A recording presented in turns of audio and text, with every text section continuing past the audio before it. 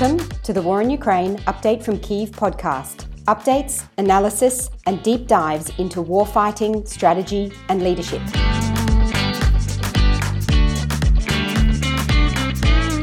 I'm Jessica Ganawa, a lecturer in international relations at Flinders University in Australia. I'm talking today with Ambassador Stephen Pifer. Stephen is former US Ambassador to Ukraine, also an affiliate at Stanford Center for International Security and Cooperation, and a senior fellow at the Brookings Institute. Stephen served for more than 25 years with the United States State Department, including as Special Assistant to the President and Senior Director for Russia, Ukraine, and Eurasia on the National Security Council from 1996 to 1997, as US Ambassador to Ukraine from 1998 to 2000, and also as Deputy Assistant Secretary of State in the Bureau of European and Eurasian Affairs with responsibilities for Russia and Ukraine from 2001 to 2004. Stephen has written an excellent book on Ukraine-US relations called The Eagle and the Trident, US-Ukraine Relations in Turbulent Times. I see this book as essential reading for anyone who wants to understand the context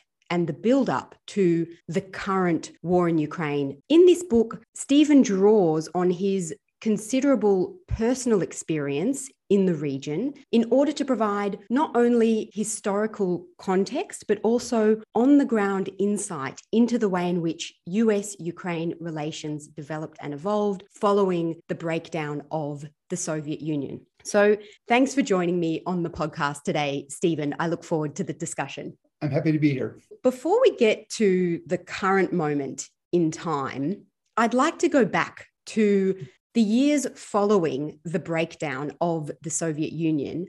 Commentators have mentioned that Ukraine's decision to give up the nuclear weapons that were stationed in Ukraine following the breakdown of the Soviet Union as part of the Budapest Memorandum of 1994 was a mistake.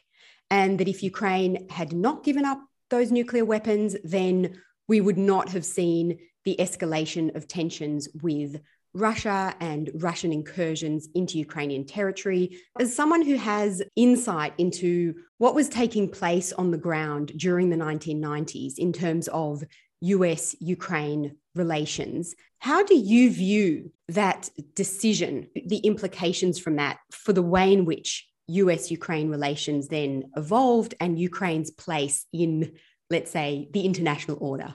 Well, when the Soviet Union collapsed, Ukraine found on its territory the world's third largest nuclear arsenal. And that included about 1,900 strategic nuclear warheads that were designed, built, deployed to strike the United States. So first of all, there was an American interest in eliminating weapons that could have been incinerated, every American city, over 50,000 people, 3 times over. Now, having said that, I can understand Ukrainians now who say, had we kept nuclear weapons, we might not have had this war with Russia. I've heard about it pretty much every time I go back to Ukraine since 2014, because it's fairly widely known that I helped negotiate the elimination of those nuclear weapons. But I think there are 2 questions. First of all, there was a question that the Ukrainians had among themselves about could they maintain the nuclear arsenal on their territory. And I was told by a fairly senior Ukrainian official that they'd actually had this discussion back in 1992 and concluded that because the way the Soviet nuclear infrastructure was structured, most of the things that you needed to have were in Russia and not in Ukraine.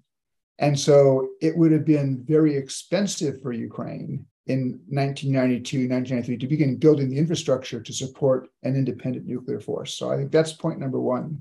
The second point, though, is that had Ukraine kept nuclear weapons, it would have had a very different set of relationships with the West. There would not have been the special relationship between Washington and Kyiv that was established in 1996. Things such as the Gore-Kuchma Commission, Vice President Gore and President Kuchma, a special commission to give high-level attention to US-Ukraine relations. Kuchma was in the United States 4 times in 1997 alone. None of that would have happened had Ukraine kept nuclear weapons. I believe there would have been a similar cool approach towards Ukraine by European countries.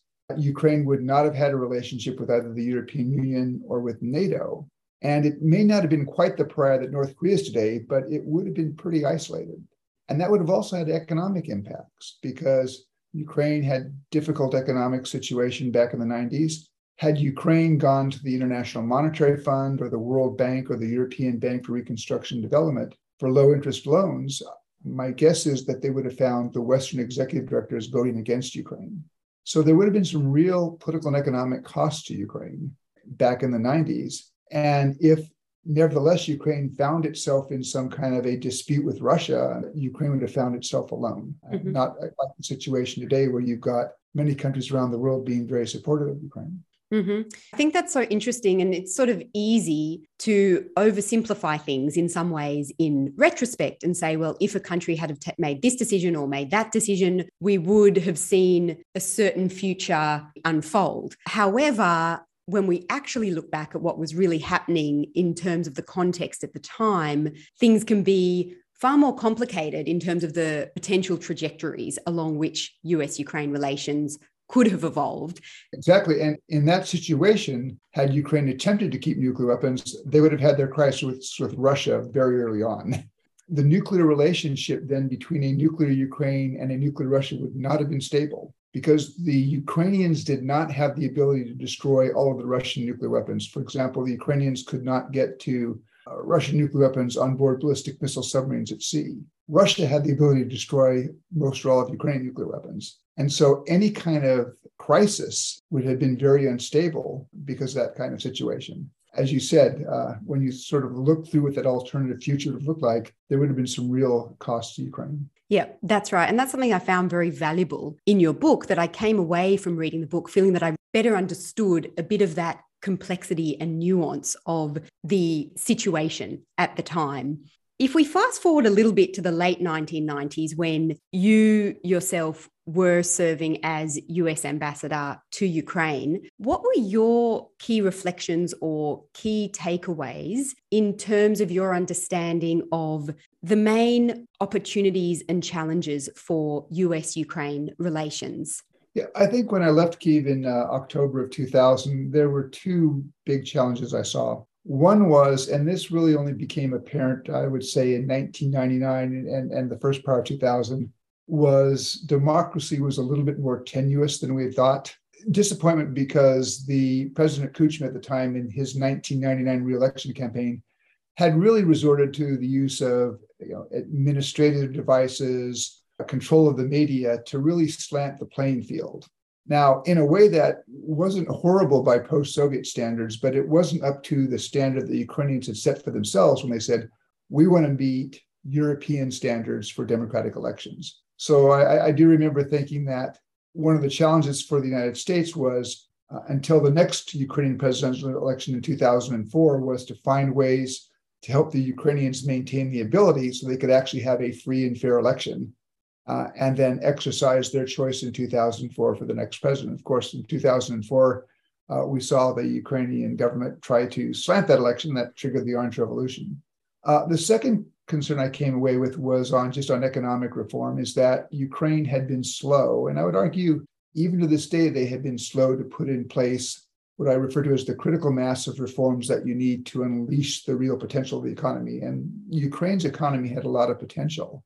But a series of leaders, and it wasn't just in the 90s, but it continued really up to the present day, as I would argue that they still haven't put in all of those pieces necessary to reduce corruption, create rule of law, and open up full economic potential. And so some of those things back in the 90s, and I do remember thinking that one of the things in the 90s that we probably didn't use was our leverage. We had a lot of leverage with Ukraine because we were asking them to do things that political leaders don't want to do. So, for example, one of the things in the 1990s was Ukraine basically charged a flat rate for tariffs for electricity and heating and things like that. The consumers were paying nothing like the real cost of the energy. And that had a huge and very negative impact on the Ukrainian government's budget. At one point, an economist once calculated that the Ukrainian government was paying the equivalent of 4 to 6% of gross domestic product, subsidizing the provision of utilities to households. If you want to have a rational economic system, you've got to fix that. No government, though, wants to say, I'm going to raise everybody's prices because that hits the whole population. We perhaps could have been harder and pushed harder and put a Ukrainian government in a position where they can say, well, it's the Americans, it's the International Monetary Fund, it's the World Bank that's making us do this. And to their credit, they have made a lot of the changes now, but they still haven't. There's still some things that most economists argue that Ukraine still needs to do to get to the point where the economy can really begin to grow. And most people before the war would have said that an economy in Ukraine state with the right environment, the right legal and regulatory system could be growing at 5 to 7% a year. That would have, I thought, brought real change to Ukraine. Of course, that's been derailed by the war, and we'll see how long they recover after the war is over. Mm-hmm. Thinking about those more structural economic reforms, Russia's full-scale invasion of Ukraine has actually nudged Ukraine much closer to the European Union, perhaps ironically. And we have seen a lot of support from European countries, obviously with some divergence, but broadly speaking, certainly supportive of Ukraine in this conflict, but also of helping to reconstruct Ukraine after the war concludes, or after this current phase of the war concludes, whatever type of conclusion we see to that, and whenever that happens. Do you think that actually we might see it easier for Ukraine to implement the kind of structural economic reforms that you were talking about, or during that post-war reconstruction process? I think that's a good question. And I mean, at some point, this war will end. My own view is that when the war ends, there's going to be a sovereign, independent Ukraine on the map of Europe. What we don't know at this point is exactly what its borders will be. But the reconstruction period, there will be an opportunity to build back better and maybe address some of the issues. But there's also going to be, again, some tough questions to the Ukrainians, which is they now have a membership perspective that the European Union has given them, which for years the European Union did not provide. And it seems to me that Ukraine really is going to have to focus on two things. One is implementation. If you go back to the association agreement that the Ukrainians signed with the European Union back in 2014, after the Maidan Revolution, that's hundreds of pages long, and it reflects lots of changes that Ukraine should make in both its laws and its regulatory structure to basically make Ukraine more compatible with EU norms. And so implementation of dozens and dozens and dozens, maybe hundreds of regulations, that's going to be required to get those in place. And that'll take some time, and that'll take a real push from a government, both the presidency, but also working with the Rada, their parliament, to really push those through and get that done. The second challenge for Ukraine is going to be probably tougher after the war, which is that Ukraine's going to have to find a way to really begin to grow the economy. And the thing is going to be that every year the European Union has a certain amount of money, developmental funds, that go to those countries that are lagging behind, for example, in GDP per capita. They sort of lag behind the EU standard. Those tend now to go mainly to countries that used to be in the Warsaw Pact or in Southern Europe. And my worry for Ukraine is if they don't have their GDP per capita higher, a lot of countries that might be prepared to support Ukraine will say, wait a minute, that kind of Ukraine in the European Union is going to soak up all those development funds. So Ukraine's got to implement all the rules, but then it's going to have to grow its economy to get to a point where the European Union and its members can say, yes, we can take in Ukraine, and that Ukraine is not going to sort of absorb all of the development funds that the European Union makes available to its members. Mm-hmm. So how do you see the full-scale invasion impacting US-Ukraine relations? So we've seen the US coming out as one of the strongest supporters of Ukraine, as well as some other sort of European countries, in particular Baltic states and the UK, etc. It's not the only one, Canada as well, but the US has certainly come out in strong support of Ukraine and provided assistance militarily and in other domains. Did that surprise you, the way the United States sort of galvanized around Ukraine after the full-scale Russian invasion, or was that something that you expected to see? Yeah.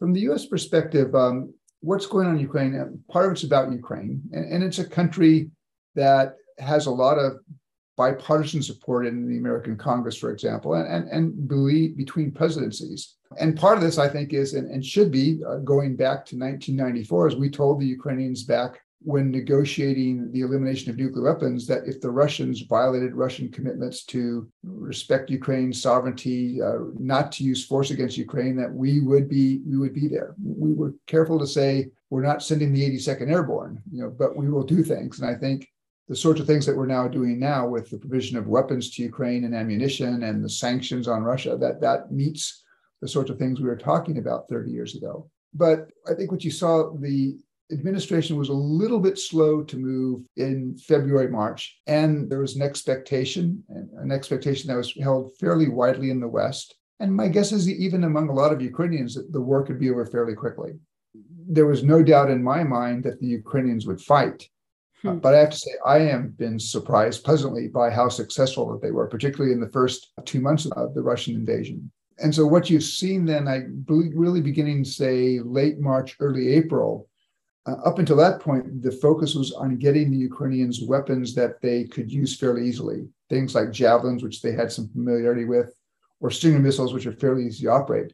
But late March, early April, as the recognition set in this could be a much longer conflict, then you saw the administration and the Pentagon begin thinking about, okay, what can we do in terms of more sophisticated weapons? And you're just seeing now in the last 2 weeks, the effect of the HIMARS, the high mobility artillery rocket systems, which can strike targets out to 85 kilometers within maybe three meters accuracy. And it looks like in the last 10 days, the Ukrainians are using those with great effect to target both Russian ammunition dumps, but also Russian command posts. So I think the administration is cranked up. I would like to see the administration accelerate. I think there was one request from the Ukraine saying, well, we need 400 HIMARS systems. That's probably the entire American inventory of HIMARS. But they're doing a lot now with just 8 to 12 systems. If they had 25 to 30 systems, that could have, I think, a real impact on the battlefield. So It's been moving in the right direction. I'd like to see them do a bit more quickly when it comes to giving the Ukrainians the tools that they need to defend themselves. Mm-hmm. And we are seeming to see some success with those HIMARS systems in Ukraine. So that's interesting, and to see if more will be delivered. Yeah, and it's interesting to watch. I mean, the Russian military bloggers who actually conduct a fairly open discussion are beginning to reflect the fact that they are taking heavy losses because of HIMARS. Even in Russia, I think it's been recognized. But it also, it seems to me that in the administration, there's an understanding this is not just about Ukraine, but if that Russia wins in Ukraine, if Russia prevails, that makes the security situation in Europe much more shaky.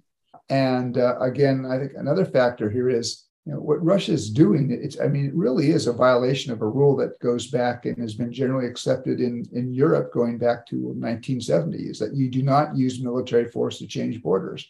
It goes back to the Helsinki Final Act of 1975. And there is a strong view, I believe, that this is about defending that order, because if that rules-based order disappears, then does the whole series of relationships between major states become just more anarchic. Mm-hmm. Yeah, it will certainly be interesting to see how that progresses.